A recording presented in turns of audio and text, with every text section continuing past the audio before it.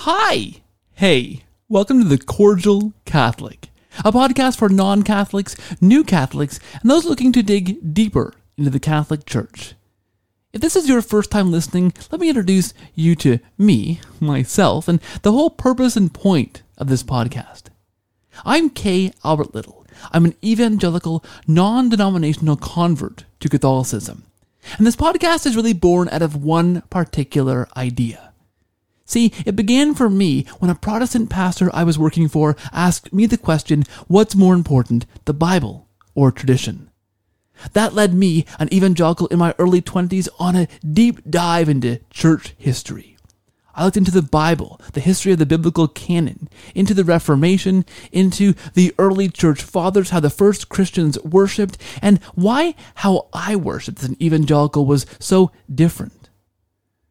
It was then that I bumped into this thing called the Catholic Church. It's inevitable in a study of church history, and there it was, looming large. It was then, as I began to read from what Catholic theologians said about what the Catholic Church actually believed, it was then that I realized that what I thought Catholics believed, what I thought I knew about the Catholic Church, was oftentimes dead wrong. It was based on misinformation and, more often than not, on simple misunderstandings. Well, this podcast serves to fill in that gap. The gap between what you think Catholics believe and what we actually do. Each week I sit down with a real Catholic thinker to have a real Catholic conversation about a real Catholic topic from the heart of the Catholic Church. No misinformation here. And this week I'm joined by Dr. Jonathan Reimer, a medieval church historian, to talk about the Reformation and to talk about how to talk about the Reformation. It's a fantastic conversation. It truly is. I've made a fantastic new friend in Dr. Reimer, and I'm so pleased to have had the chance to talk to him. We dive deep into the roots of the Reformation and how the Catholic Church responded to the Reformation, what was behind it all, what the Reformers were thinking, and what Catholics were thinking in return and in response. And my goal here with this conversation was to have a real, genuine, honest, and true, fair, faithful conversation about the Reformation to equip Catholics and non-Catholic Christians to be able to talk about this thing fairly. To build bridges, to understand our commonalities and our common history in order to work to help to communicate better. It's really an important thing on this podcast to present real and accurate facts about the Catholic Church, but also about our shared church history. That's this episode in a nutshell, how to talk about the Reformation. And it was a great discussion. I hope you enjoy it. This podcast is brought to you by my patrons at patreon.com/cordialcatholic who help to underpin the mission of this whole thing. You guys are fantastic, and thank you to everybody in that community. It's lovely, it's growing, and I'm so grateful to be able to do this thing and to have these conversations. Thank you so much. Without any further ado, here's my wonderful, fantastic conversation with Dr. Jonathan Reimer. Please listen and enjoy.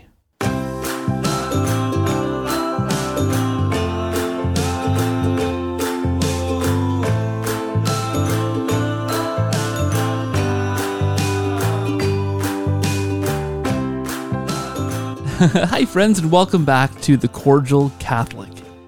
Thanks for being here. We're going to have a fantastic discussion this week. I'm joined by Dr. Jonathan Reimer. Dr. Reimer is the incoming John H. Van Gordon Assistant Professor of History at Eastern University in St. David's, Pennsylvania. He holds a PhD in history from the University of Cambridge and is an early modern historian interested, as he says, in the religious, political, and social changes that we call the English Reformation. It's going to be a fantastic discussion. Dr. Reimer, thank you for being here. Welcome to the show, and hello. Well, hello. I'm very excited to be here.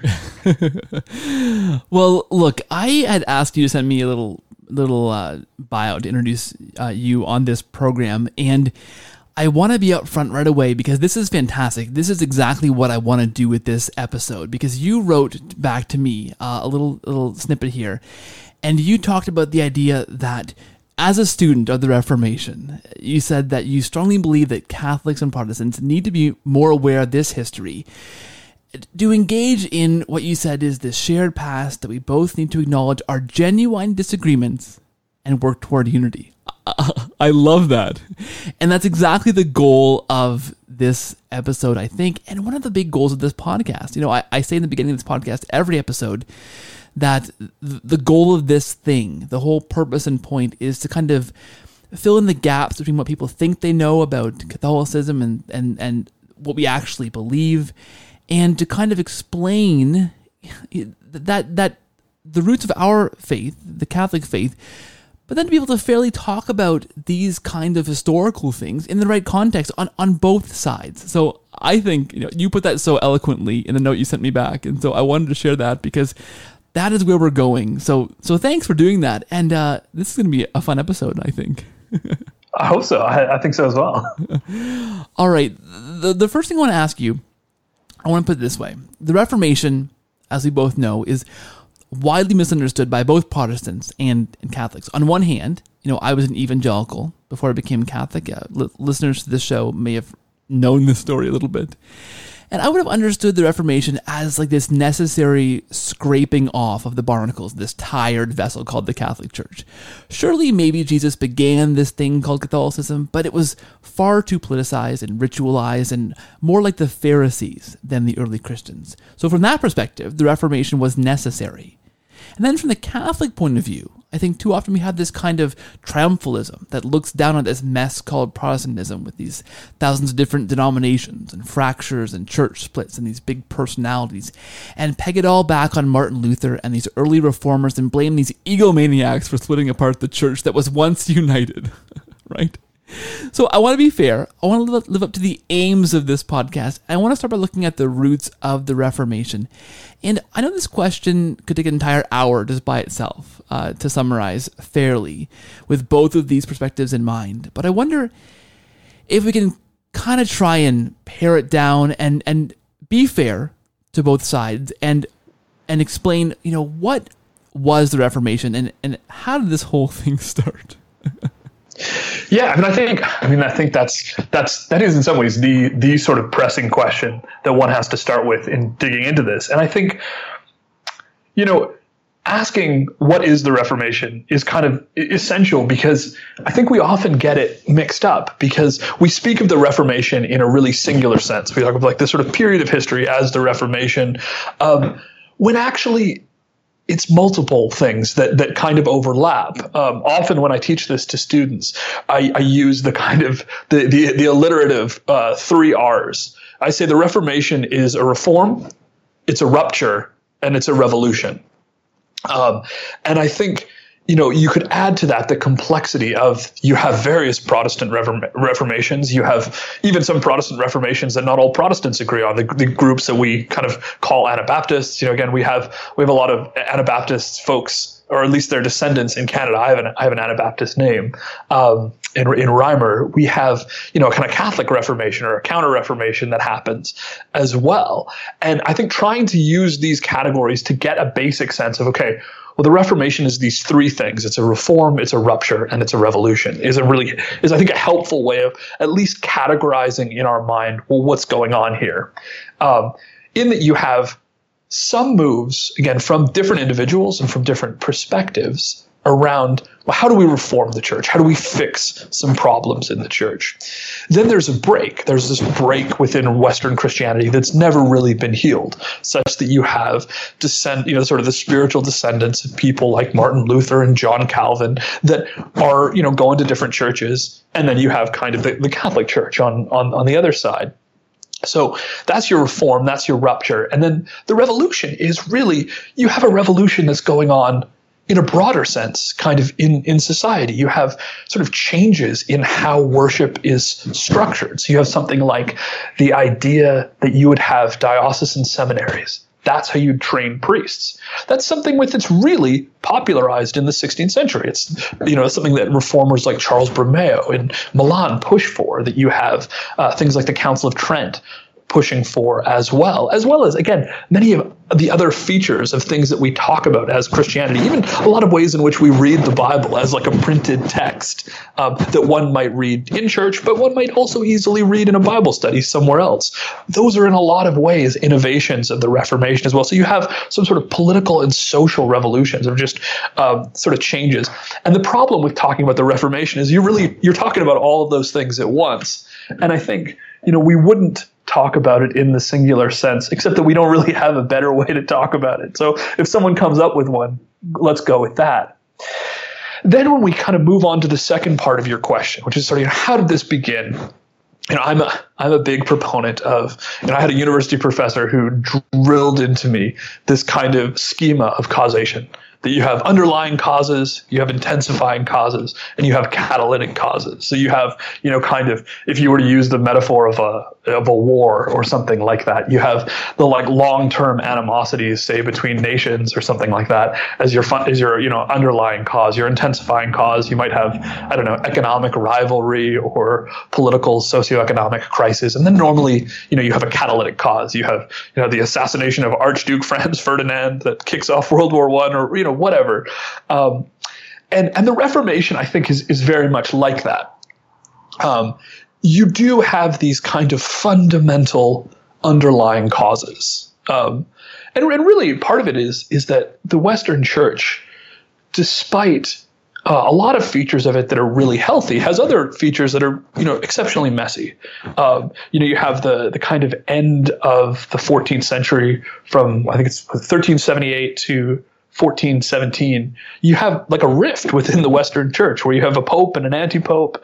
After 1410, you've got three popes, and so you really do have some kinds of fundamental problems that people are experiencing. Like what religious worship is not in some ways the only metric of what's going on. There's kind of the politics of religion and various other factors as well.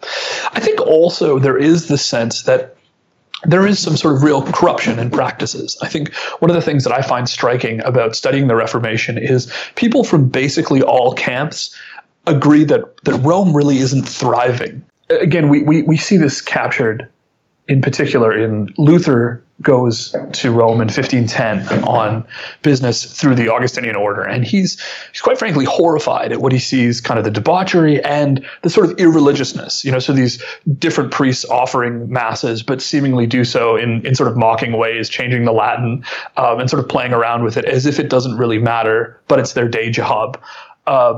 And he has this kind of horrifying experience that he then writes about later in life.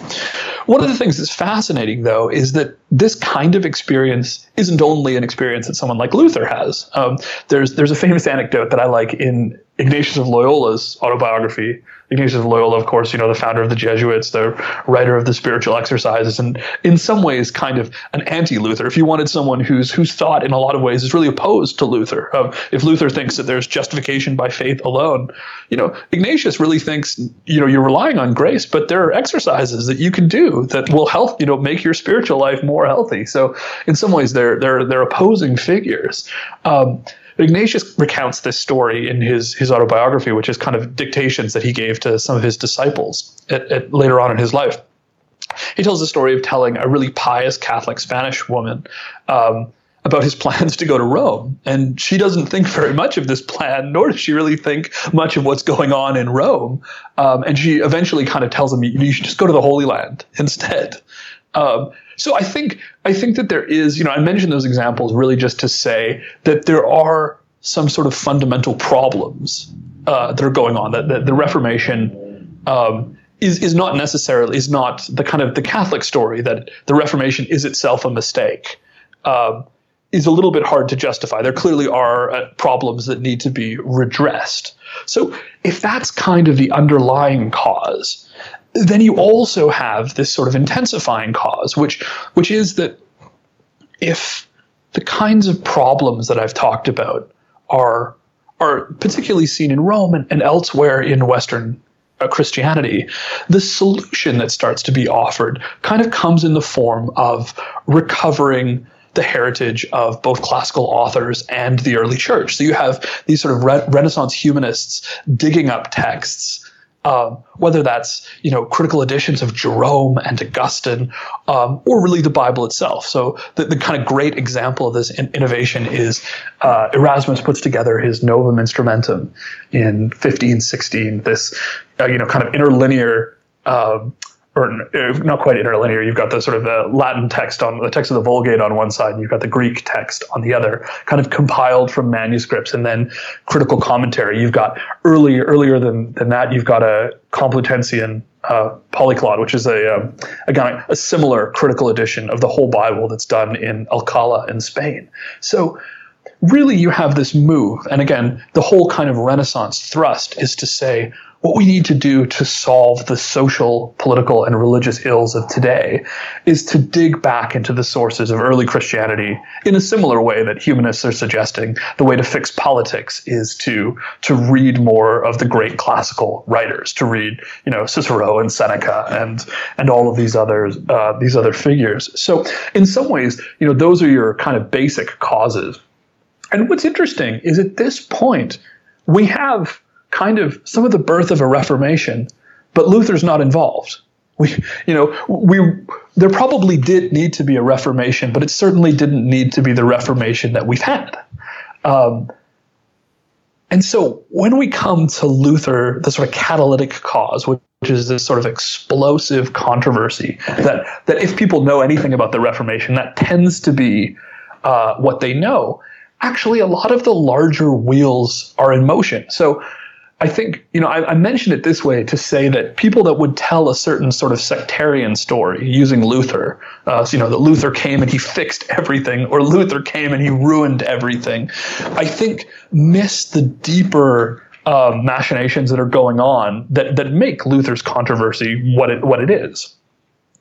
Again, we probably don't need to belabor this because this is the thing that I think a lot of people do tend to know. But essentially, what happens is in 1517 you have a controversy that breaks out over indulgences, and it's worth being very specific when we talk about indulgences because I think a lot of people have weird ideas about what those are, and a lot of it is based from the polemic of the day. The kinds of disinformation that get shot about in the Reformation make getting to the heart of what these issues are really difficult. I mean, they're living in an age not unlike our own, right? That's going through an information revolution, but that also is coming up with new ways to blast your opponents, to obscure facts. And that's something that the 16th century has to interact with, similar to the way we do. Woodcuts are kind of like the early modern tweet. You can write this really offensive thing that loads of people are going to engage with, but doesn't really deal with the details. But essentially, at their best, what indulgences were and are essentially their exemptions from the kind of penances involved in confession. So in the Middle Ages, confession normally has four parts, right? Contrition, confession, absolution, and satisfaction. So, if you put this in layman's terms, you feel sorry about what you did. You go confess it to the best of your ability. You're absolved by a priest, and then they assign you some sort of penance to sort of restore that relationship. God has truly forgiven your sin, but in terms of the restoration of both, where you sit in terms of the sort of distortion of yourself and your personhood that might have been caused by this sin, and the relationship that you have to the church, some satisfaction has to be made. And that's, kind of theology that goes back to Augustine, if not further. And indulgences become a way for satisfying that sort of fourth category, the satisfaction, the penances. And essentially what they are, again, at their best, is they're essentially a way that penitents can substitute some other pious act for the kinds of things that a confessor might suggest. So it means that you can pay for part of the building of a church. You can, you might pay for a bridge between two towns that really need a bridge if the local bishop has paid for that. And these are things that really start to exist in sort of from the High Middle Ages onward. Now, at their worst, they're hawked as a kind of spiritual get-out-of-jail-free card that often can apply to people who seem to have lived horrible lives, had absolutely zero contrition. And it's kind of really just a way of the church raising money in a fairly unscrupulous way. And I think there are both very scrupulous indulgence sellers and there are very unscrupulous indulgence sellers. And Luther encounters one in his native Saxony who's preaching an indulgence, and he's preaching an indulgence that's geared towards rebuilding, or actually like really building the great Basilica of St. Peter's in Rome. And it's a plenary indulgence. It's going to, again, kind of forgive all of those satisfactions that one might need to make. Basically what happened, to cut a long story short, Luther produces an academic document, this sort of 95 Theses against the sale of indulgences, that's going to be debated at the kind of backwater university that he's a part of. Now, early the next year, that document kind of hits the information bloodstream of the empire, and it gets translated into German. It gets reprinted across the Holy Roman Empire. And so you basically have this kind of academic text becomes a kind of a cry for broader reform in a way that nobody is really expecting. Then what happens over the next couple of years is you have a kind of escalating of the situation both externally and internally. So Luther goes through a whole series of events. He has a famous debate with a kind of a real exponent of the church, Johann von Eck, and they have a famous debate at Leipzig, again, one of these kind of centers of the Holy Roman Empire. Then you also have, again, a kind of famous, Luther is brought before the emperor at the Diet of Worms, the kind of assembly of the Holy Roman Empire. And in the process of these events, Luther kind of takes on more and more wild opinions, or at least from the point of view of many of his contemporaries. So no longer is, are councils authoritative? Well, no, councils aren't authoritative. But is the Pope authoritative? Well, no, the Pope isn't authoritative. And so he starts to sort of formulate this kind of scripture alone. That really scripture alone is the only sort of sure means by which we can know that we're saved. Interestingly, my former doctoral supervisor, Richard Rex, or always my doctoral supervisor, Richard Rex, has written a really interesting little book called The Making of Martin Luther. And he makes an interesting point that kind of the way that Luther reads the Bible is actually quite similar to the way that one would read an indulgence. You have this kind of promise from God, and it's sure, and you can look at it and know that it's true, as opposed to the way that a lot of medieval individuals would have read the Bible. And so you have this kind of external escalation of the things that Luther is going to say. But I think also you have this change that's going on within Luther, that he's going to kind of formulate the distinctive doctrine, not only for himself, but basically one of the key markers that all Protestants will share, or all reformers that kind of eventually reject the Catholic Church in some sense or another will share this idea that justification is fundamentally by faith rather than by human works, by which he means kind of any kind of effort that one might put towards achieving salvation. So at this point, so kind of maybe by the early 1520s, really 500 years from exactly where we are today, is when you're starting to have that third or that sort of second category of like a rupture. That you had this push for reform, now it's become a rupture. And actually Luther is going to experience in the next couple of years, this is going to start becoming a revolution. You're going to start having peasants saying, actually, we've heard some of the things you said, and those sound pretty good, but also maybe we should overthrow the social order. You're having other people saying, Luther, we agree with you, but we also think maybe the traditional view of baptism that you still hold, maybe that's not valid. So it's going to become an escalating revolution pretty quick. Again, that's a sort of long-winded answer to a question. But again, we could spend, I think, all day talking about that. Well, that's fantastic. And of course, there is so much in there that we can unpack. But I mean, the thing that that stands out to me, I mean, first of all, is the complexity of this thing. To simplify the Reformation, as I would have done as an evangelical, thinking about this idea of this big monolithic Catholic Church that was doing all kinds of things wrong, and then this big monolithic Reformation that came and kind of saved that from something. I mean, it's just way more nuanced and complicated than that, and to make it any less so is just really to rob it of some really important aspects. Like, it's not this, okay, Martin Luther, the Reformers came to save this church out of this thing. As you say, there were things that needed to be saved. I mean, there was a bit of a mess. No one's going to Rome in that sense. But it can't be just simplified as this thing saving this thing from itself, right? I mean, that's what my first, I think, chief takeaway from kind of the roots of the Reformation. Is that fair to say? Yeah, I think this sort of simplistic narrative of going from darkness to illumination doesn't really work, or the idea that you have Luther is on one side pressing for reform with sort of nobody else, and this monolithic church that is against reform is kind of fighting back against him. That just doesn't work as a paradigm. And I don't think anyone who really spends some time in these sources would be able to think that. But I think it's often what we think when we don't spend time kind of reading or thinking about it. It's often the kind of thing that we heard in Sunday school somewhere, or just kind of thought up. It'd be hard to know where we got it from. Maybe it's from the Luther movie or something like that. But I think you're exactly right. So it's interesting. I love how you frame this in Reformation, which there was necessary reform that had to happen.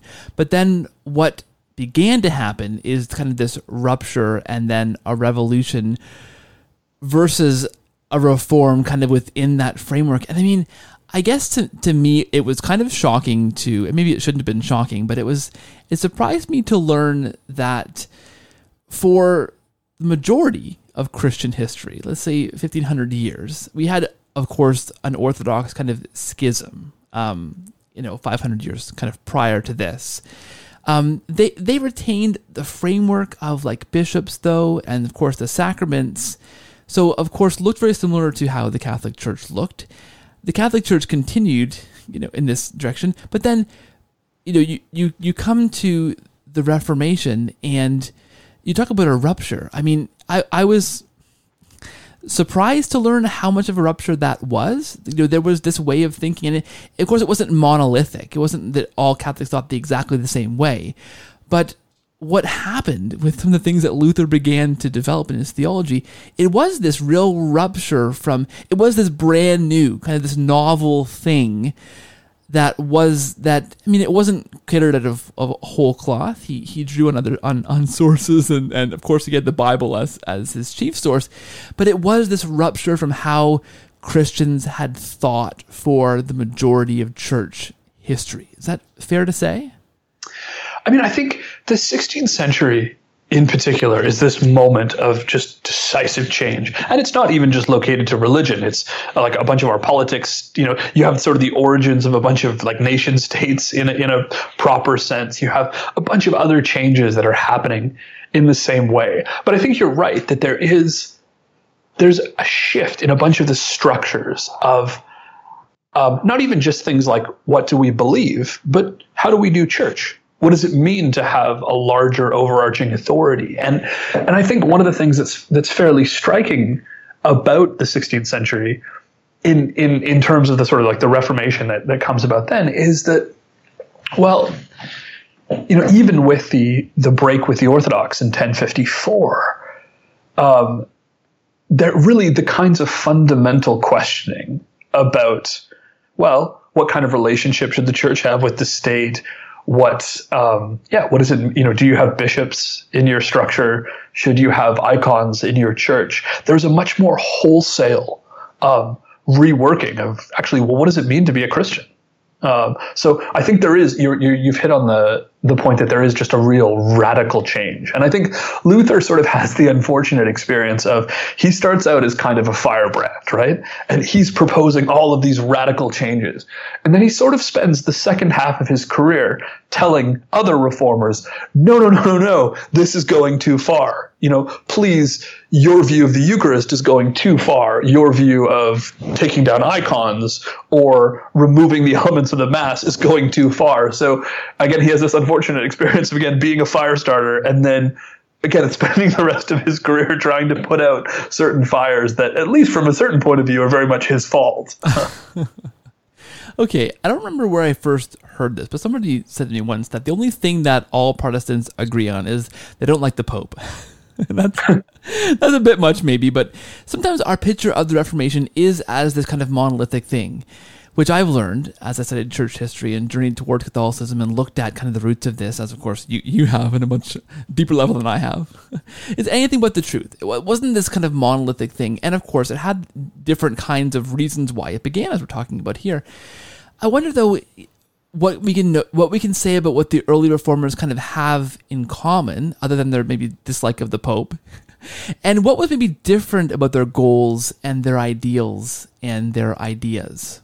Yeah, I mean, I think that's a really helpful question. So while I don't agree that that the only thing that Protestants or different reformers would have in common is a dislike for Rome or the papacy or the church, I do think it's really helpful to try to take these individuals and these structures as seriously as we can on their own terms, which means highlighting a lot of difference. And I think we tend to, especially when there's contrasts, we tend to homogenize that contrast. So on one hand, I think we're tempted to want to say, well, there's a Catholic Church over here and there's a Protestant church over here.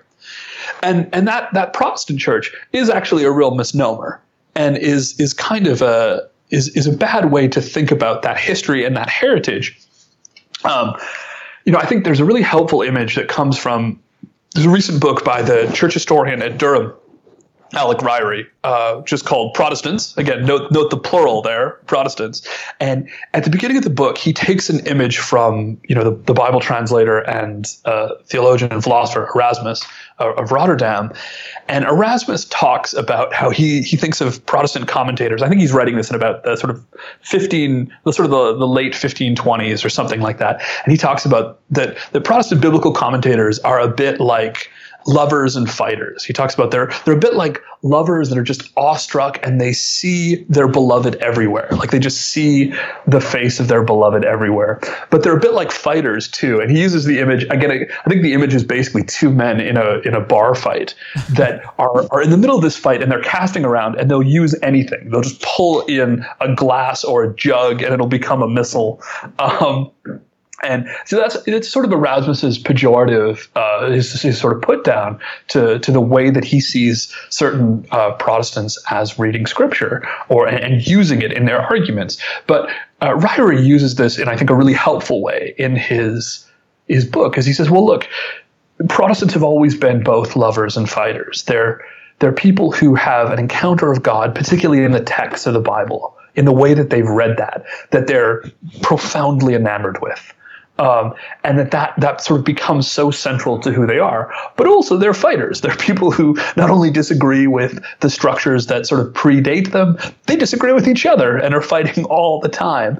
So I think, both sides of that, lovers and fighters, kind of need to be taken seriously. I think that there's, if we looked at things that all reformers agree on, there's probably three in particular. And again, I think starting with that opposition to Rome is a really significant one. Think about the word Protestant. Again, we use this word as kind of a discreetly religious term. But in the 16th century, it's not. It's fundamentally connected to politics and to a particular power block. So that word is coined in 1529. There's 6 German princes and a couple other allied cities issue a protestatio, a kind of a protest, a declaration against the Holy Roman Empire, or Emperor, who's Charles V, who's pressing for a more conservative religious settlement. It's kind of traditional Catholic religious settlement with a couple of accommodations. And they don't like it, and they push for this settlement. So they start calling themselves, and others call them Protestants. And so it's interesting that the kind of continuity that we often use in terms of talking about Protestants actually comes from them as a power block in opposition to something else, rather than an internal coherence. So I think that's true. The other side of the equation, though, is that, you'll notice that if that's about 1529, we're talking over a decade of the Reformation has already happened, at least, if we're not, taking it back much further, as my kind of earlier answer to the question did. But even from Luther's kind of break, we're talking about a decade. And the word that, and again, it's a word that you and I'd probably be more comfortable with as well, because it probably, it has to do with the ways that we would have grown up as well. The word that early reformers used to describe themselves is evangelicals, evangelisch in German. And what they're emphasizing there's probably two things that are worth emphasizing. And this is what I would say would account for the sort of second and third characteristics that would sort of link all Protestants, or at least early reformers, together. And the first is that they're kind of Bible-only people, that they believe in this idea of Scripture, and Scripture over and against some other traditions. It gets really messy when one starts asking, well, what's Scripture? Or how does that work interpretively? Or so there are ways that becomes complicated, but I think the idea is really we're for Scripture. And I think that's something that's, basically common in their descendants for the most part today as well. So that would be the sort of first side to this description of evangelical. But I think also, and despite the fact that many early reformers kind of make this claim of, we're just reading the Scripture as it is, we're not importing any of our own thoughts. Well, they quite clearly do have a particular idea of what the gospel, of what the good news of Christianity is. So again, that word evangelical comes from this Greek word euangelion, which again means good news. It's where we get the word gospel, what we translate as gospel. Lovely. I always like it during the English Reformation. They often refer to these people as gospeler. Gospeler is kind of a synonym with evangelical. That guy's a gospeler. And it normally means kind of what Puritan came to mean a bit later of like, well, yeah, he's a gospeler. He's a bit much. He's kind of pushing his views. But one of the things that's quite interesting is that, they've defined things as Scripture alone in particular, but also there is a particular gospel. And really it's the gospel that sort of Luther discovers over this period in kind of the late 15 teens, even early 1520s, of this kind of gospel of justification by faith alone. That really believing in God's promises in the Bible is what saves you, and other things don't. So those would be the kinds of things that most early reformers agree on. They fundamentally agree that they're opposed to Rome, they're sort of Bible-only people, and they believe in justification by faith alone in some sense. They're going to have, different sort of debates about what those various things mean, but I think there is still fundamental agreement. Now, as I kind of alluded to in my answer to the last question, the things that they disagree about, there's sort of two levels of disagreement that start happening relatively quickly. So the first kind of disagreements that we have between reformers, really, they have to do with personality, they have to do with theology, and they really have to do with church practice to some extent. I always think you have a really good example of the first two of these. There's this famous story of Luther and Ulrich Zwingli, who is kind of the first big name of the Reformed tradition that's going to become very dominated by Calvin. So if Lutheranism is kind of the Reformation that's going on in kind of the central German lands, kind of in parts of the south and in Switzerland, the more Reformed Reformation is what's going on there. And Zwingli and Luther come together. And again, in 1529, so that same year that term Protestant is being coined, at a thing called the Colloquy of Marburg. And basically what they're trying to do is to have some unity, to have a common agreement. And basically discussions absolutely break down over the issue of the Eucharist. So Luther says, well, there's a couple things that he doesn't like about the Catholic doctrine of transubstantiation. This idea not only that you believe in the real presence, but you have a great way of telling how it happens. That the accidents, the kind of physical things that you see, the bread and the wine, those things remain the same. But the substance, and using this really sort of helpful Aristotelian language, that's what changes. And again, you have other examples of things like that happen even in the natural world. So there's the example of the acorn and the oak tree, right? Where the substance of the thing is fundamentally the same. It's fundamentally the same thing. But actually everything about what you see and, you see and, I don't know, maybe hear if things are falling off the tree, or taste if you put the acorn in your mouth or try to put the oak tree in your mouth, are fundamentally different. So Luther says, well, there's a couple things he doesn't like about that. One, he doesn't like the kind of assertion of human knowledge. He just thinks it's kind of fundamentally a mystery. So using scholastic language it's not helpful. He's not interested in that. He's also, again, a bit concerned about the idea that he doesn't like the idea that he thinks that the substance is totally gone. He thinks, well, the presence of Christ is fully there, but also those things are sort of bread and wine too.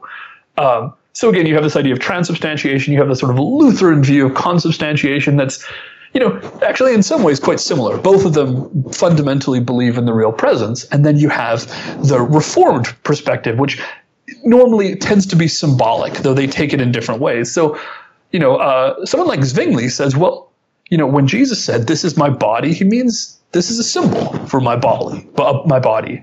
And Luther, and I got to kind of mention this earlier, as somebody who he gets to start fires, but then he doesn't like where they go, is horrified by Zwingli's point of view. And he literally writes with a piece of chalk on the table, "Hoc est corpus meum," this is my body, and says, basically, we all agree to this, or else discussions are over. And really, things kind of fall apart. So again, you can see there, you've clearly got issues of theology at a pretty fundamental level. Something like the Eucharist is really important to all Christian traditions, and particularly to Lutheran and Catholic ones. And again, he fundamentally sees that Luther sees that Zwingli is really compromising this. Also, you can see personalities at play. Luther's a big personality, and he doesn't really like it if people disagree with him. So that's kind of the fundamental level. But then also between these two traditions, between the sort of Lutheran and Reformed traditions, you're going to start having cleavages that open up in terms of, well, how does church practice play out? So can you have icons in a church? Should you have organ music, for example? Whereas, and here is kind of interesting because, again, Lutherans tend to find themselves in a more sort of moderate camp. So Luther says, well, icons they're not mentioned in the Bible, but they're not necessarily forbidden in the Bible either. So they use this wonderful word adiaphora, coming from Greek, in different things. They're in different things. Don't get too bothered about them. If they're really causing a problem, then maybe don't have them, but they're kind of okay to have. Whereas, folks of the Reformed tradition look at these and they say, well, these are idols. These are clearly idols in the way that kind of an Old Testament king like Josiah or Josiah would want to destroy these things and purge worship. So, and you have that, it goes on several levels. So again, there's sort of the visual that we talked about with icons. You have a similar thing that happens with music. What is music for? Can you just have these beautiful choruses, or is something like an organ, does that overpower the meaning? And fundamentally, that's then a problem for worshipers. So you have this kind of break between Lutheran and Reformed. And again, it's personality, it's theology, and it's kind of also these debates over church practice. Now, weirdly, considering that we've just talked about the differences, these are the guys that most agree with each other. Because all of these groups, whether the Lutheran or the Reformed, they take for granted who should bring about Reformation. So I guess in an ideal world, the church would bring about its own Reformation, but they don't think the church is doing it. So they think, well, we have to cede that power to secular authorities, to princes, to magistrates. Again, Luther at one point calls princes emergency bishops. But the problem with that is that, well, that kind of begs some troubling questions. Well, what if the authorities themselves are fundamentally corrupt? What if the social order is wrong? What if the things that have previously been seen as really fundamental to a lot of European society, so swearing oaths, which is really central to a lot of how the Middle Ages, medieval men and women kind of organized their society, or even fighting wars. What if those are fundamentally offensive to the God of the Bible? What if things like infant baptism, that have been this long tradition in the church, what if those things are fundamentally wrong? And so what you start to see is, well, Lutheran and Reforms kind of agree with that. And sometimes we call them magisterial reformers. Hence that from that Latin word magister, which means like teacher or ruler, and really from where we get the word magistrate. The idea that, well, Reformation should be enacted by rulers. And then you have other people, for a variety of different reasons, who kind of opt out of that, who say, well, maybe we should take the Reformation further. So maybe it demands certain rights for peasants. And then you have the big peasant wars in the middle of the 1520s. Or people who say, actually, maybe infant baptism just doesn't count. I'm looking at the Bible and I don't see a lot of examples of that. When John the Baptist is going down to the River Jordan, it doesn't look like he's sprinkling water on some babies. And you have these groups that push even further. And again, their points of view, in some ways, they're the hardest block to describe. Sometimes they're called Anabaptists, this idea of like rebaptizers. Sometimes people just refer to it as the Radical Reformation. Sometimes, and again, you've got all sorts of different people that basically, people who are fairly, have relatively similar theologies to Luther or Calvin, but just want to push certain aspects further, to you actually have people that are verging into the kinds of things that you're eventually going to see, really spread in Europe. So things like anti-Trinitarianism or other groups as well. So actually, you have these sort of two levels of breaks. There's disagreements at the sort of fundamental level, and then there's deeper disagreements. So that's a long-winded way of answering this question of there are fundamental unities. It's not only that, Protestants disagree about Rome or about certain features of the church. There are some continuities, but there's also immediately ruptures. And those ruptures just kind of happen at several levels and really aren't. There's never really a point where unity, despite really honest efforts on behalf of several different church communities, is ever at play. The Archbishop Thomas Cranmer, who's the first Archbishop of the Church of England after Henry VIII breaks with Rome, really wants to get a Protestant council going, one that would kind of have an authority that rivals the Council of Trent that's going on in the middle of the century. And his efforts really go nowhere. Well, this leads really well into my next question, I think. And, this show is called The Cordial Catholic. And so obviously I have a particular bias. I'm a convert. I was an evangelical, non-denominational Christian. I became Catholic after digging into some of this stuff, church history of the canon, which I want to talk about as well, the early church and typology and these kind of things. And obviously I came to see a problem with how I did Christianity, separate from what I believed Christ founded with the church, which I found to be the Catholic Church. And with this next question, I want to be careful to ask it charitably and fairly. But for me, it was a biggie. It was a pretty huge question that I asked and drew some obvious conclusions. And that was the idea of what happened once the Bible and Christianity were kind of pulled out from under the authority structure of the Catholic Church. You've already kind of began to touch on this, that kind of right away some things began to happen. I want to be fair and ask you from the perspective of history, what kind of happened next to Christianity once the Reformers left the authority of the Catholic Church and began to, as you've kind of alluded to, had some agreement, some unity, but then, pretty quickly maybe went a different direction. So what kind of begins to happen? I think on one hand, I think that there is, and this is one area where I think really smug Catholic commentators from the 16th century, they say, kind of like Tevye and Fiddler on the Roof, one little time you pull out a thread and where's it led to this? So, so kind of the whole thing kind of unravels. And they get to say, well, look, this is just going to lead to chaos and confusion. And when it does lead to some chaos and confusion, they and many of their descendants, it's really easy to say, I told you so.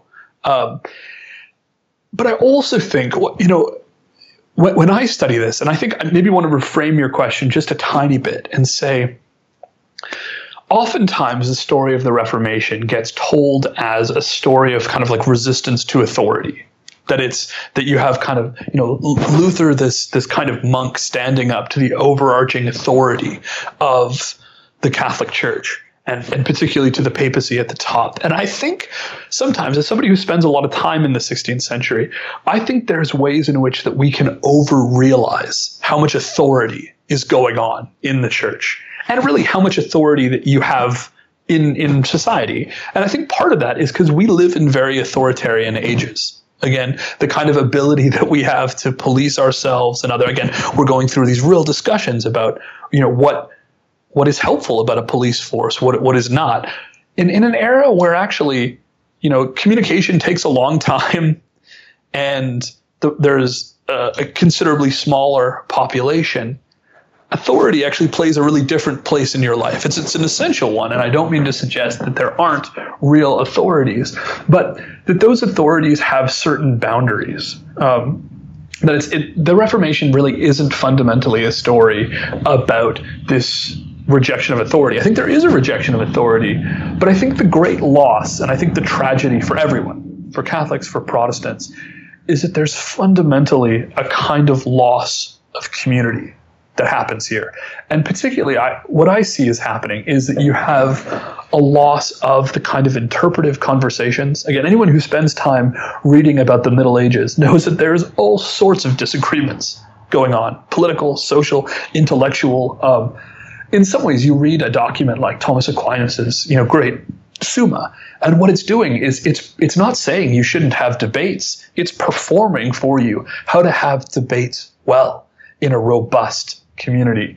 And I think at its best, that's what parts of the Middle Ages offer, what this sort of larger community of society and of the church kind of offers. And that's what seems to me is fundamentally broken at the Reformation.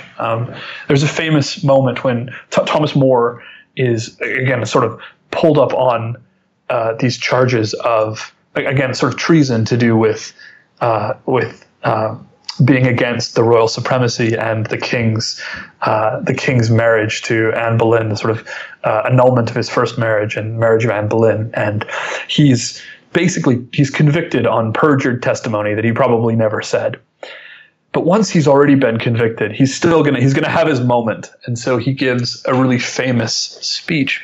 And in his speech, he talks about, kind of my accusers, you have the sort of authorities of this present moment. But on my side, I stand with kind of the whole community of the church and of the councils going back.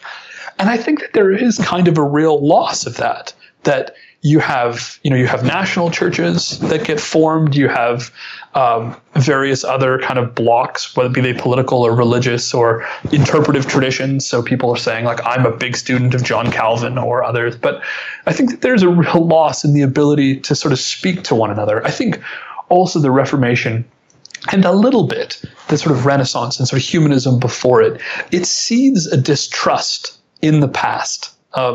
Again, even medieval has this, the word medieval comes from medium aevum, this idea of a middle age. And basically, you have kind of good classical antiquity, you have like the world of these great Roman Latin orators and great Greek philosophy, and you've got this world of the Bible. And then you just have like serial decline. You have sort of the Dark Ages.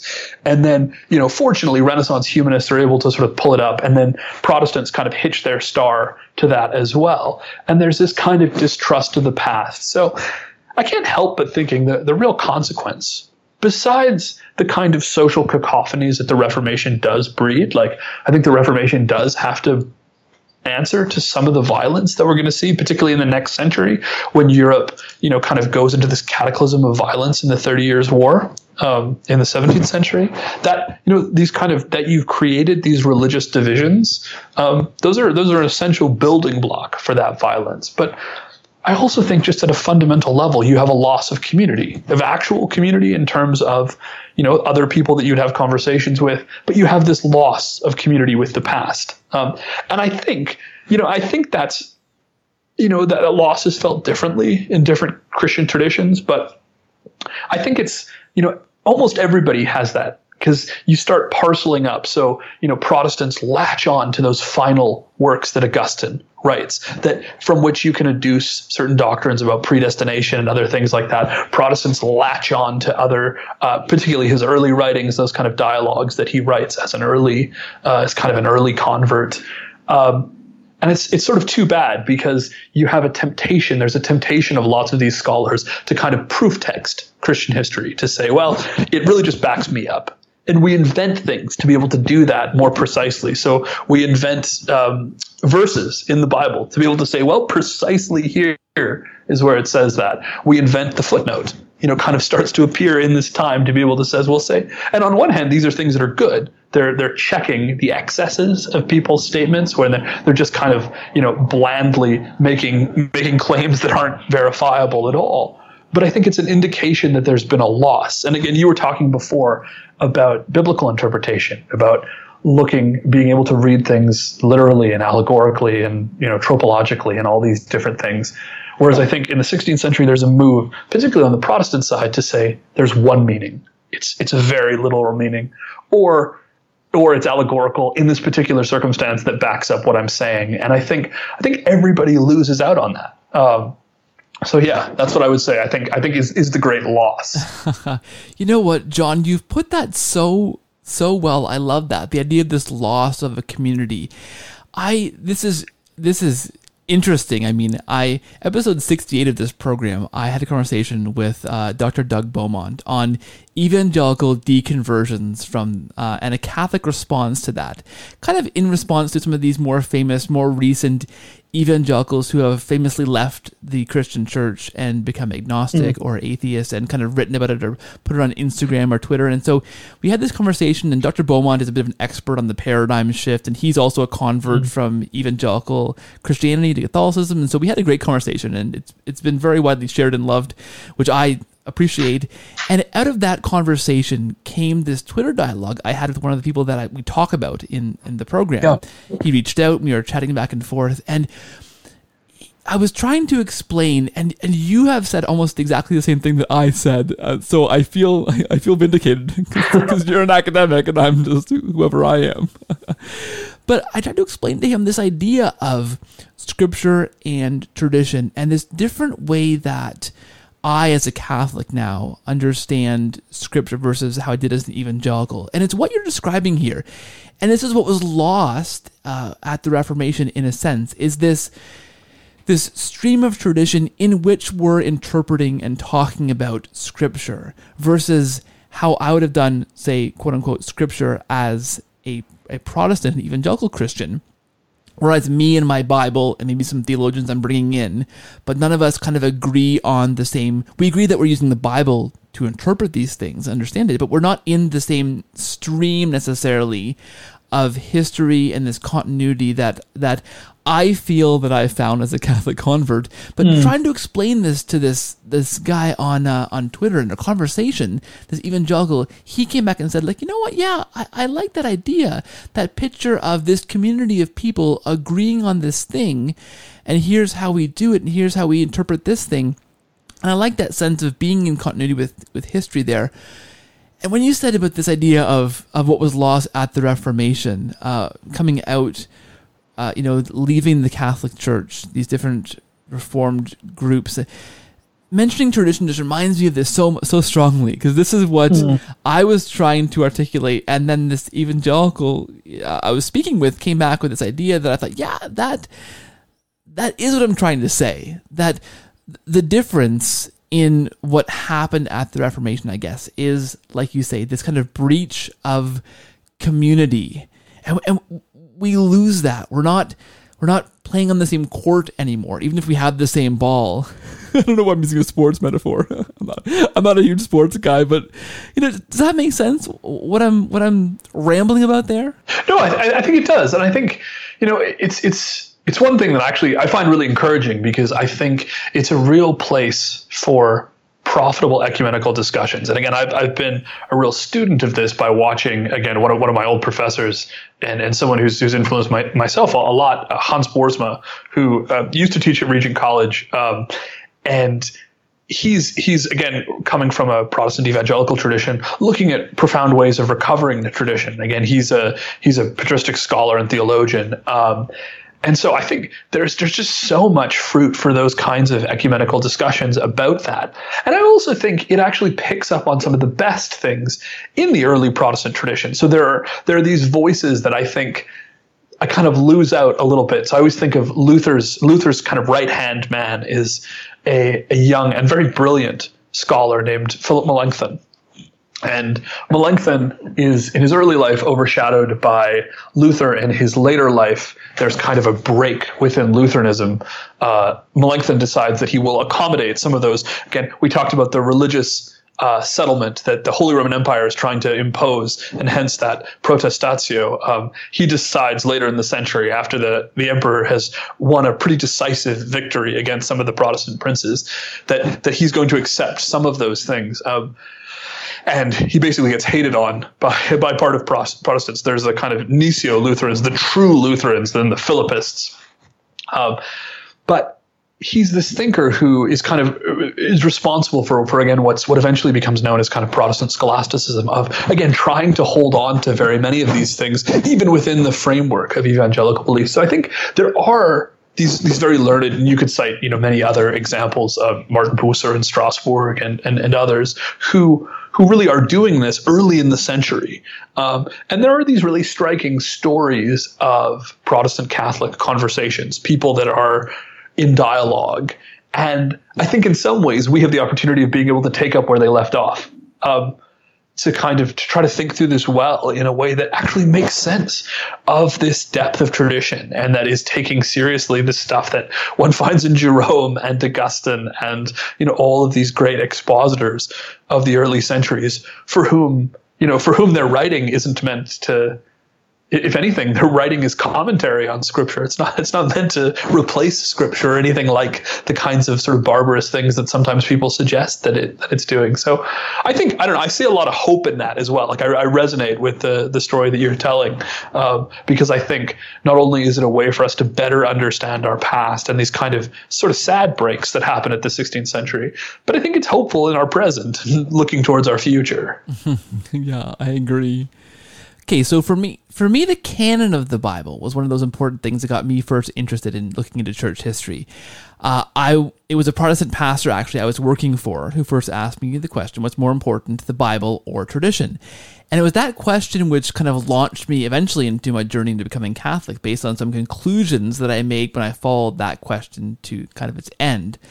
So the question of Scripture and the canon of the Bible has always kind of deeply interested me, since it literally began my journey into the church. Yeah. So I wonder what you can tell us about. The Bible became central, of course, to the Reformation. This is the one thing that the Reformers, the early Protestants, agreed on.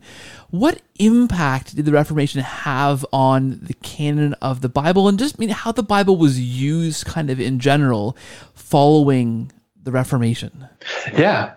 So, I think this is actually one thing that's quite striking, in that, I think it's not an overstatement to say that the Reformation really results in the definitive statements on the nature of the biblical canon in both Protestants and Catholics. In that, Trent is what kind of formally closes the canon, like really defines that for Catholics. The Luther Bible is really kind of what establishes the paradigm in a slightly different way for Protestants as well. And it's helpful to bring the Orthodox into this conversation, because the Orthodox have a more open-ended kind of perspective towards the canon. Embracing both a kind of larger, particularly this larger Old Testament with what Catholics call the deuterocanonical books, what Protestants call the Apocrypha. So the Reformation really is this catalyst in a particular sense for really, when you suddenly have people say, okay, I'm going to do this by Scripture alone, you of course have to ask the question, well, what exactly is the Scripture? And you have this definition in a new kind of way. Again, I know you've done you've done an episode, at least one, on this particular issue.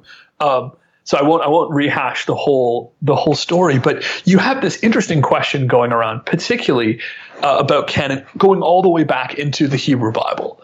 And again, there's some debate about, is the canon something that's fixed in, sort of by the time of Christ, or is it something that's very open-ended? And that's a very live debate. But one I think that's itself really valuable. Then again, in the early church, you have that question is opened up even further, because so much of the early church is working from the sort of class of Bibles known as the Septuagint, this Greek translation of the Old Testament. Then on top of that, you have, various church communities and church fathers that then particularly certain ones of them, because of decisions that have been made in Judaism, kind of want to either keep this larger Greek canon or move back to the kind of first century, or what we know for sure is sort of a first century Jewish canon. So you have these real books that are contested, books like Wisdom and Sirach and Judith, and which again I suggest that everyone ought to read. If you're a Protestant and you've never read those books, read them, because even the Luther Bible says these aren't to be made scripture. You're not to make doctrine from these, but they're edifying stories. You should read them. So I think nobody, even in the Reformation, thinks you ought to get rid of these books from the Christian discussion. And yet there are things that, a lot of Catholics don't know them, even though they're in their Bible. And a lot of Protestants don't know them because they've been excised from the Bible, unless you happen to have, kind of an NRSV Bible that has an Apocrypha in it, or you're reading an old King James or something like that. But so you basically have in the early church a kind of difference of opinion about these texts. In some ways, Jerome becomes one of the key figures for a smaller canon. And again, this is oversimplifying something that is really complex.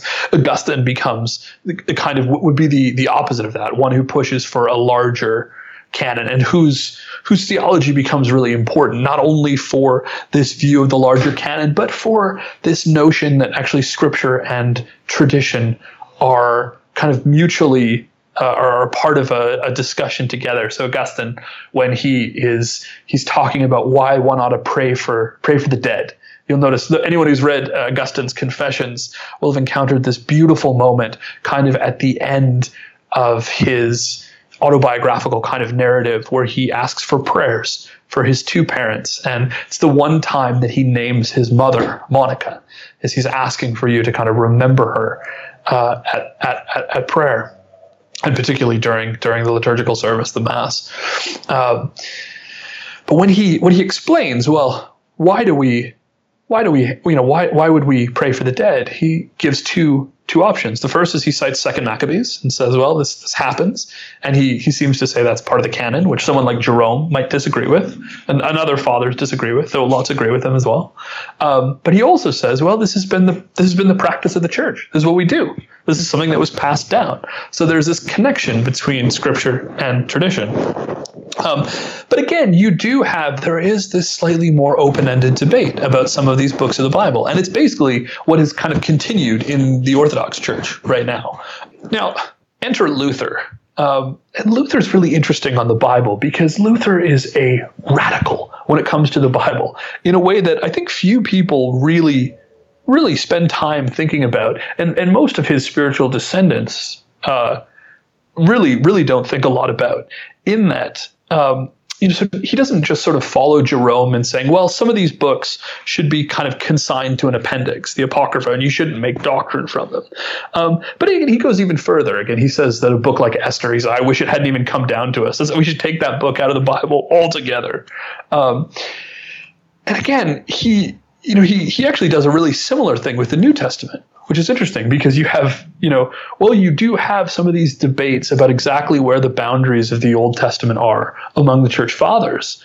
You do have some debates about the boundaries of the New Testament, but this has been really established. It's a pretty firm teaching within Christianity. And though you're starting to have some humanist voices that are questioning certain texts, Luther really is kind of stepping out when he says James is an epistle of straw, and he puts James, Hebrews, Jude, and Revelation in kind of their own appendix. And again, a lot of it has to do with the fact that if you're someone if you're Luther and you have this idea of justification by faith alone, that's the gospel, that's what I've read, and he finds it in Romans. Sometimes he interpolates it. There's this famous his translation of Romans 3:28. He writes this again. We are now we now maintain that man becomes justified without works of the law by faith alone. And of course, the alone, that German allein, it's not in the text. He puts it in.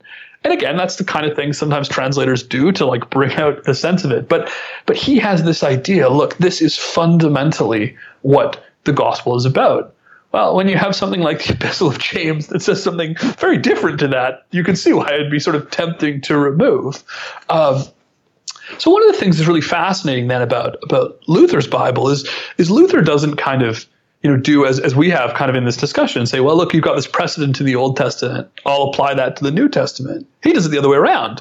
He starts by translating the New Testament and is kind of chucking things out that he thinks are problematic or reducing them to a status. Again, he does it the other way. He'll kind of play favorites too. He talks about the Gospel of John really is the only good, like it's the true, pure, good gospel. Which is itself kind of striking. So Luther can really play fast and loose with Scripture in a way that actually makes many of his contemporaries nervous, and I think notably really isn't replicated. Again, Luther Bible, again, that does become a certain paradigm for biblical text, but you don't really have, again, Protestants pretty quickly lose that sentiment of maybe we should just chuck these other books out.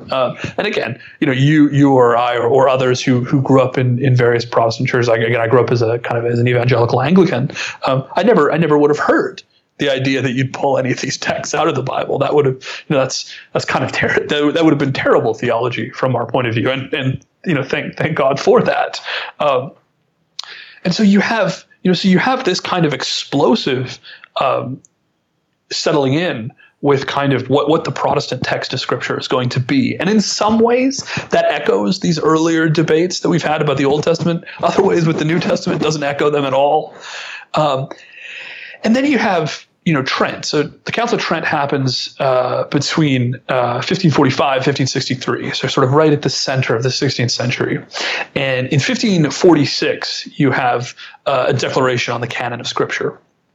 And it basically upholds that larger canon of Scripture. And I think one of the things that I think is often misunderstood about that is the way the story is told is often, you have Luther puts out his Bible in the middle of the 1530s, and then about a decade later, you have the kind of Catholic response.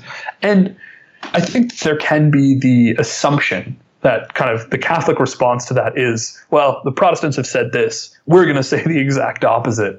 And I really don't think that that's the case for a couple of reasons. One, in terms of the debates that are going on at the council, it's quite clear that the council fathers don't think that they have the right to have a smaller canon for several reasons. One, because they look in the early church and they say Augustine and Jerome disagreed on this. So what we would have to do to be faithful to that witness is leave that open, is have, is kind of continue with that. Moreover, they're looking back at the Council of Florence that happens in the middle of the 15th century in 1442, and discussions that they've had with the Orthodox that actually break down subsequently, but that there is this possibility of unity. And actually, they think that the deliberations that have happened at Florence are determinative, that they don't have the right, especially without conversation with the Orthodox, to kind of weigh in on the Scriptures in a definitive way. So there is this sort of definition in the West, but it isn't actually a broadside against Protestants. It's more of an ecumenical overture towards the Orthodox. It's more of a way of kind of trying to keep, when we talked earlier about conversation, and about trying to keep this patristic conversation open. So again, those are the kinds of things that are happening with the canon of Scripture. It's notable, too, that these discussions are happening against the backdrop of a technological revolution, this information revolution. And, again, I think we should spend more time thinking about it and talking about it in our day and age, because we're going through an information revolution that I think is parallel to them in some ways, that the kind of printing revolution and the way that allows for opportunities of new learning, new dissemination of ideas, but also for kind of a cacophony of just disinformation and misinformation. I think that there are some real parallels between their period and our period.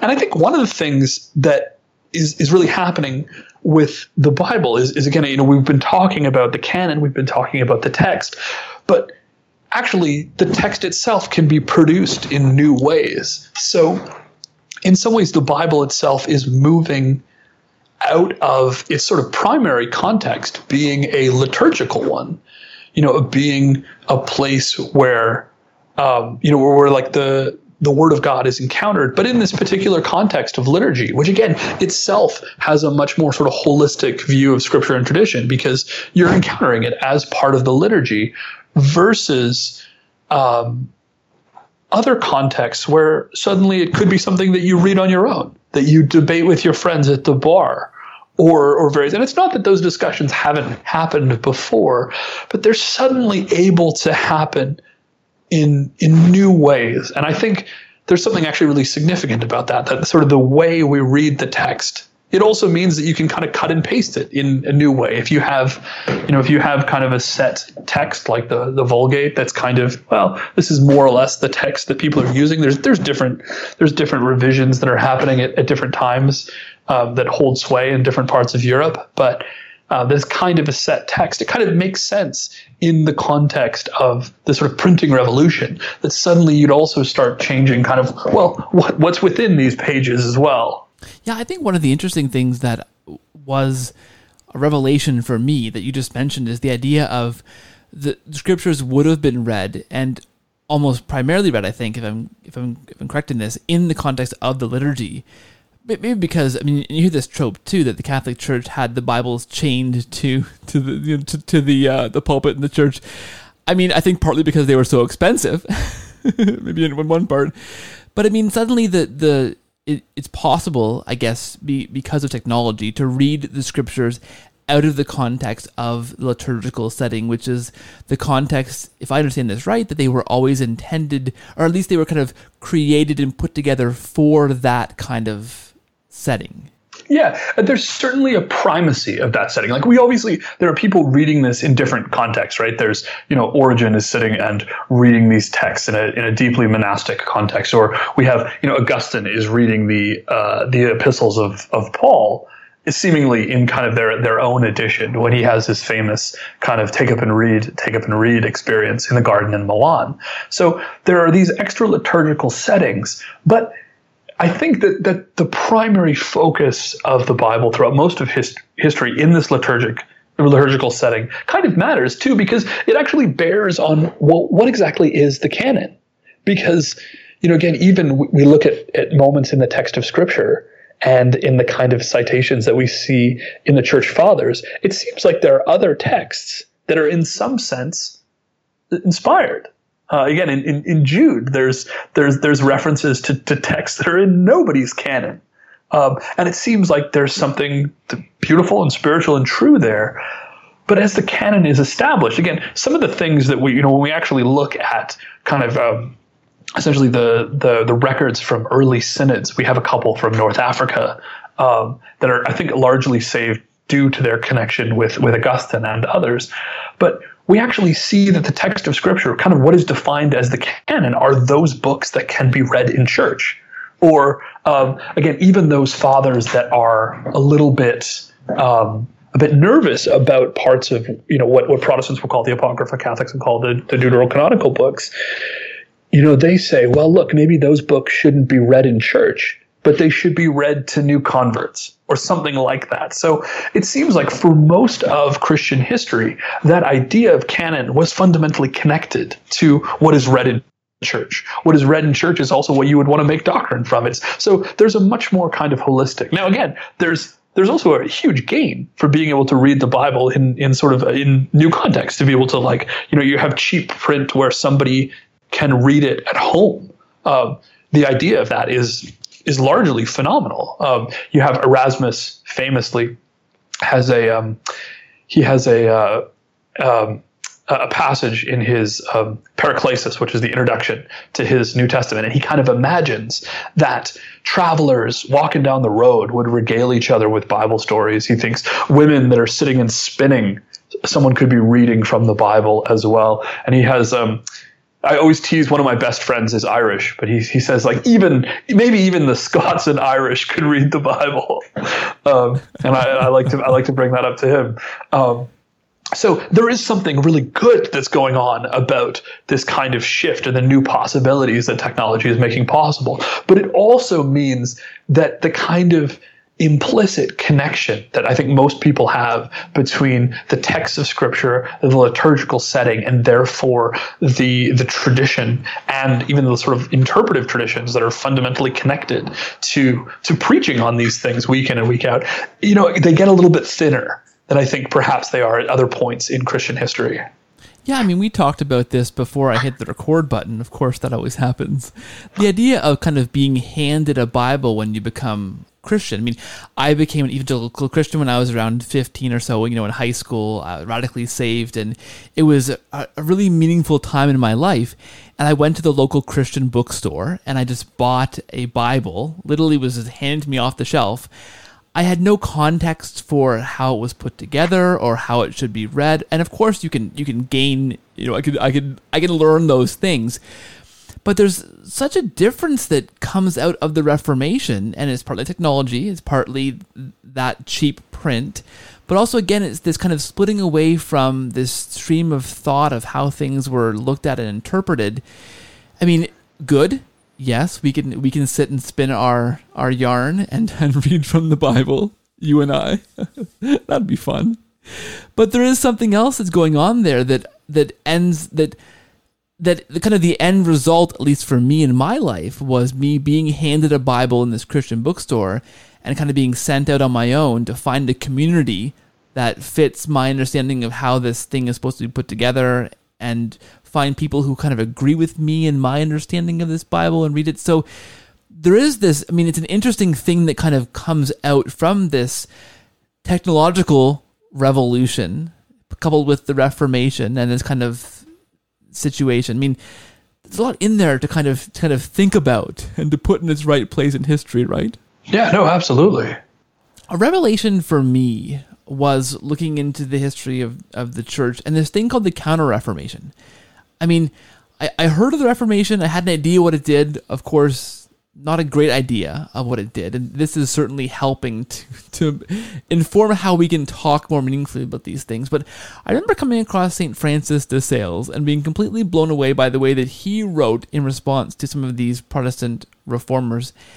I'd heard as evangelical about the Reformation, and it was meant to fix this broken and misguided church, but I never heard about this actual response, this Counter-Reformation, and I was shocked by the kind of things people were saying. Some of these, the writings of, say, de Sales, who kind of went, okay, so you guys are trying to fix this, but who gave you the authority to just make your own thing over there? In one sense, kind of what he would say.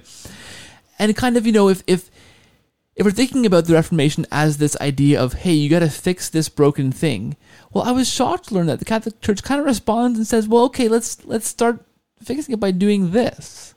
Can you talk to us a bit about what happened as in the Counter-Reformation and the importance of that? Because, I mean, that I think is kind of surprising to learn about too. Yeah, and I think you're right that it's something that's really omitted from a lot of, again, really popular accounts. Again, there's very lively historical discussions going on about the Counter-Reformation, or as it's more often called now, the Catholic Reformation. But I think that in some ways, there's I think a sort of straightforward reason why I think a lot of people really don't have this sense of the sort of Counter-Reformation in their mind. And I think part of that is the original view of what the Reformation was. Again, going back to the 16th century itself, was really Reformation is something that Protestants do. Catholics almost by definition, they're not reformers. Like they need to be reformed. They're not reformers. So you have this view, and that really persists until about the 19th century. This idea of counter-reformation comes from, again, kind of one of the most important sort of historical voices in both professionalizing history and making sort of sources the key thing for history, instead of just like reading other people's accounts of what happened or chronicles. Actually going back to original sources and questioning things is a German historian named Leopold von Ranke. And von Ranke, on one hand, he's trying to push back, and he wrote a very famous several-volume history of the Pope. And so on one hand, his view of the Counter-Reformation is to say, well, look, the sources seem to say there's a lot more going on the Catholic side than that sort of traditional narrative that occludes Catholic reform would seem to say. Now, on the other side, the sort of Counter-Reformation, really, it's fundamentally a reaction to Protestantism. Again, Ranke himself is, despite a certain kind of open-mindedness, he writes this very thorough history of the popes. He's also the son of a Lutheran minister. So I think he brings his own bias to it. He has this, but he gives us this idea of the Counter-Reformation, the Gegenreformation, as he calls it.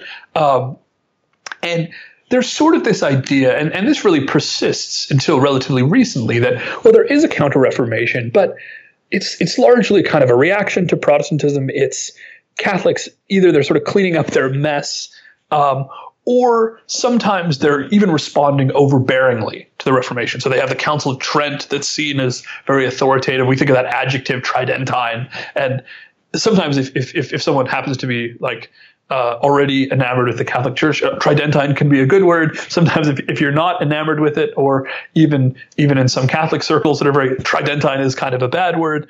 But also oftentimes included with the kind of Counter-Reformation are things like, the Inquisition that resurges in Spain and in Italy and other places, or things like the Index of Forbidden Books. And those are part of the story. But increasingly, scholars have moved away from this view of the Counter-Reformation as fundamentally reaction, to say, well, actually, no, there's a Catholic Reformation that's going on. And that term is kind of is really starting to be used a lot in the field to replace Counter-Reformation, this idea of Catholic Reformation. And part of the reason for that is, well, one, you got to tell the full story, and two, you got to get the timeline right. And so one of the things that scholars have done is they've said, well, look, we're going to go back and say, well, how does the Reformation start? Does the Reformation start with Luther and his 95 Theses? Or, as kind of I suggested in the earlier in this sort of first question that we had, actually, does it maybe start with this larger quest for reform? So they go back to places like Spain at the beginning or the end of the 15th century, where you have actually some really remarkable pushes towards reforming the church, towards, again, fixing some of the problems that different monastic orders have, or producing new and better texts of the Bible for critical study. Any of the kind of things that are going to become hallmarks of the Counter-Reformation. Well, it seems like those are alive and well, decades before Luther. So you have this kind of chronology problem. I think also you just have this point of view of, encountering many of these individuals. You mentioned Francis de Sales, but you could mention Charles Borromeo. You could mention Teresa of Avila, that I had the good pleasure of being able to teach this year, Ignatius of Loyola, some of these incredible figures. And telling their story, they're vehement Catholics. Most of them they're not pro-Protestant, but they're reformers, actually in some very similar ways. And I think one of the things that's actually very helpful is to say that a lot of Catholics agree with Protestants when they're describing abuses. Where they disagree is in solutions. And they think that a lot of the baby is being thrown out with the bathwater. And so you have these features, someone like Ignatius of Loyola and both Teresa of Avila, both of them spend so much of their career under scrutiny and looked at as figures who might be kind of revolutionaries, because they're pushing for these are actually really profound, interesting reforms, but they're kind of reforms on behalf of the church in a different kind of sense. So I think actually having this sense of the Catholic Reformation as part of the Reformation, one, it fills in part of the story that we miss. But then it does something really helpful, because we actually get to see that there are these different reformations happening at the same time. We've got this Catholic one going on. We have that magisterial Protestant one, the one we were talking about, like Luther, the Lutherans and the Reformed, those who kind of want civic rulers to make the Reformation. And then we have this more radical one where people are pushing the boundaries. And all of those are happening simultaneously, and they're influencing each other in some really interesting ways. And kind of attending to that is really significant, is sort of valuable. So I hope that gives you some sense. And part of what I'm saying is just a plug for the Catholic Reformation. Spend time with these figures. They're truly amazing. Again, the past couple of years, I've had the good fortune of being able to spend some time reading the writings of Ignatius of Loyola. And a couple of years ago, got the chance to actually spend some time in Rome and get to see, again, this kind of, his desk and the little icon above it, and kind of the room where he dies. And you have this incredible figure who is pressing for reform, and again creates the most sort of dynamic religious organization that we have in terms of, globally, this organization that, Jesuits within sort of almost decades of their creation are all over the world. They go to Macau, they go to Goa, they go to Japan. And they're setting up schools for education. They're writing hymns. They're, again, doing all of these kinds of things. And I think they should continue to just be examples for us. So in some ways, digging into this period, whether you're Catholic or you're Protestant, is powerful. You'll encounter these figures that are worth spending time with. And again, Francis de Sales, who you started with, is a perfect example. Yeah, I think something so fascinating for me was that this whole thing was happening. I mean, the picture that I had of kind of the Reformation was, I mentioned before, this idea of scraping the barnacles off this ancient kind of politicized, ritualized, kind of pharisaical kind of thing here, the Catholic Church. And then once that was done, the Reformers went over here and did this Protestant thing, and the Catholic Church kind of toddled on down the road until we have kind of today. That was kind of my really terrible perspective on the Reformation, because the reality is, no, you had these figures who are working really hard to bring about, this Reformation, which also happened. And I love how you put it this way, of the Catholic Reformation. I think that's a fundamental reframing of this thing. This happened here and also over here for very similar reasons. And it's important to underscore, because for me, that was totally brand new, that I thought that what the Catholic Church was just kind of kept on going. And the Reformation fixed that and was over here. And hey, I was an evangelical, so I was part of this camp that fixed this thing that was broken, not realizing that there was this Reformation happening within the church as well, right? Yeah, no, absolutely. Absolutely. All right, so I want to ask you one last question. And this has been, I hope listeners love this conversation, because I've really enjoyed speaking with you. It's been a great time. I've enjoyed it myself. Well, I'm glad. And I want to ask you this one last thing. If you could give the audience, those listeners who are non-Catholics or new Catholics or even the long-time Catholics, if you could give them one takeaway, what would you want them to know and be able to talk about when it comes to the Reformation? Yeah, that's both a good question and a really hard question. Again, one of the problems with spending a lot of time reflecting on a particular era of history is, again, when people tell you to bottom line or to narrow it down to one thing that people should take away from it, it gets really hard. However, if I were to try to offer one kind of takeaway about the Reformation, I think I would say that, I want Catholics and Protestants to kind of remember that it's a story that includes us all. And again, this is sort of building on what we've just discussed in the last question. And again, we've hinted at this, I think, throughout our conversation.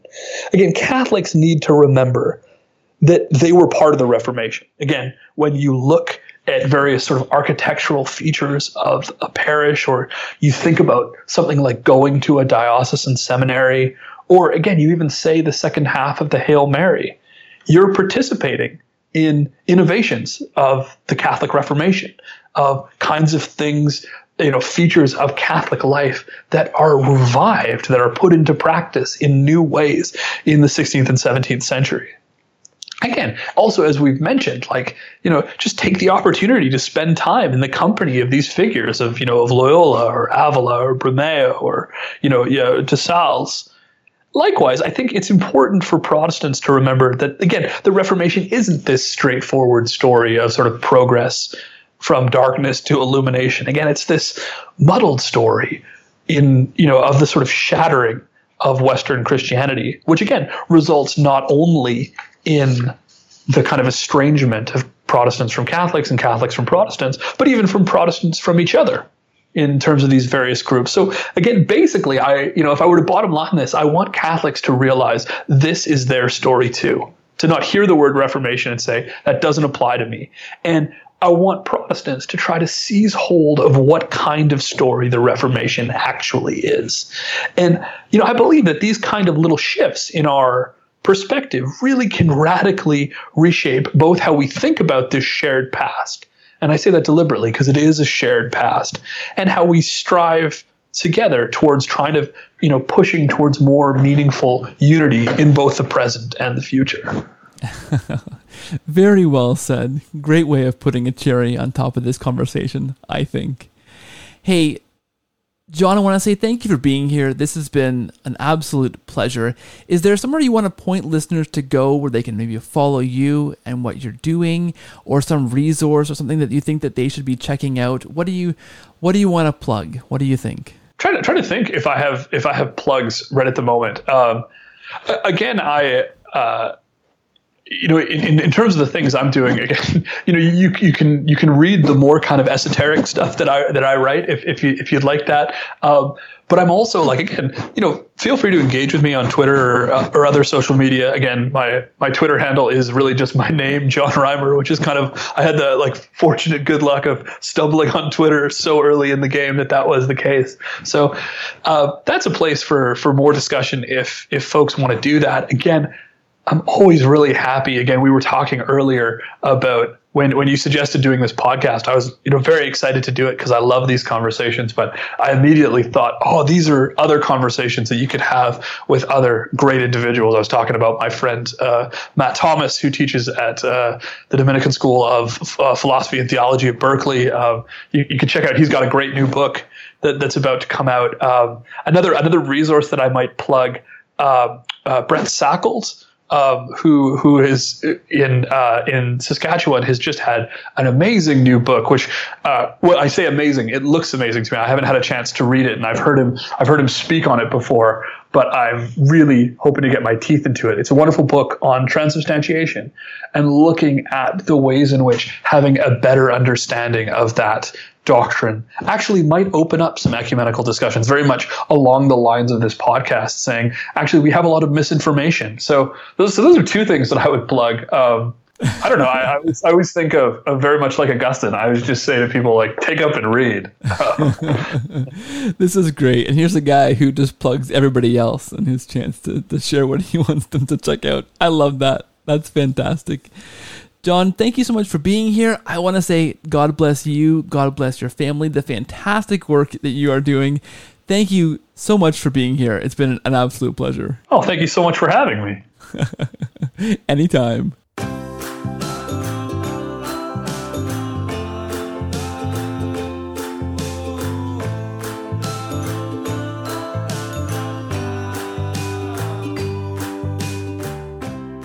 Thank you once again for your time, for your attention, for listening to the episode of The Cordial Catholic. I hope you enjoyed that conversation. I had a fantastic time. I mean it when I said that I made a friend at the end of the show. I really did. I truly have. And it was wonderful to speak to Dr. Reimer. Hopefully you enjoyed that too and learned a thing or two that you can share going forward when you discuss the Reformation. That's the whole point of the thing. TheCordialCatholic.com is the website for this podcast. CordialCatholic@gmail.com for your feedback, for your topic suggestions, for your notes. Tell me who you are, why you're listening, and why, oh why, you keep listening. It's sometimes a mystery to me. But hey, thank you so much. At Cordial Catholic is the Twitter handle, The Cordial Catholic on Facebook. And please do subscribe to this podcast, follow it on Spotify, leave your ratings and reviews wherever you can, because those help to push the podcast out to new people. That's really appreciated. That's the whole mission, the whole point, the whole purpose of this thing. So thank you. Patreon.com/Cordial Catholic to support this show on a monthly basis, or PayPal.me/Cordial Catholic for a one-time donation. It all goes right back into the show to help pay for hosting costs, equipment costs, and all those things that help to keep this show going and growing. Thanks so much, guys. Know that I'm praying for you each and every week. Please pray for me too. And guys, I'll talk to you next week. God bless.